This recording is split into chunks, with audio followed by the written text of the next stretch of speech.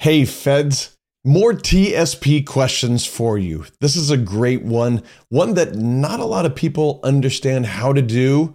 So let's go through this. Here's the question. I'm over 65 and I want to take part of my traditional TSP and do a Roth conversion with an IRA. Can I do this? And do I pay taxes? And so overall, the answer is yes, you can. Now, is it the right move for you? Maybe, maybe not. Not sure. But a lot of people use this Roth conversion method to save on taxes. Now, let me dive into a little bit more of what this is. A Roth conversion allows you to take your traditional money, for example, the money in your traditional TSP, and roll it over to a Roth. But when you move it over to a Roth, you have to pay the taxes in between. Because remember, Roth, you have to pay taxes up front. So when you move it over to a Roth, you have to pay taxes.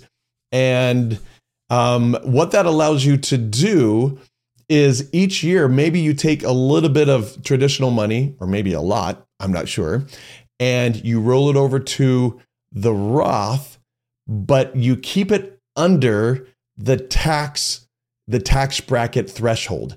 So you're only paying this much of taxes, because if you rolled over too much, it'll bump you up a tax bracket. Typically don't want to do that. So it's a way to, over time, take your traditional money, move it into the Roth without paying a huge amount of taxes. And then there, it can grow tax-free, right? So that's the thought.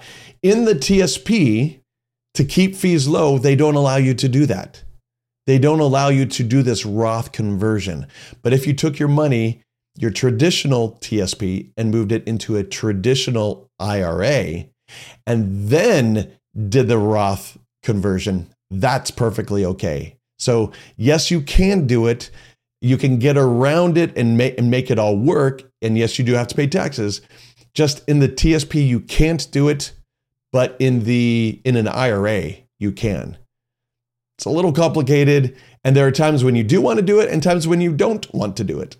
And so that is what you really need to figure out. Come to one of our workshops, learn the ins and outs, and figure out, is it right for you? Again, maybe, maybe not.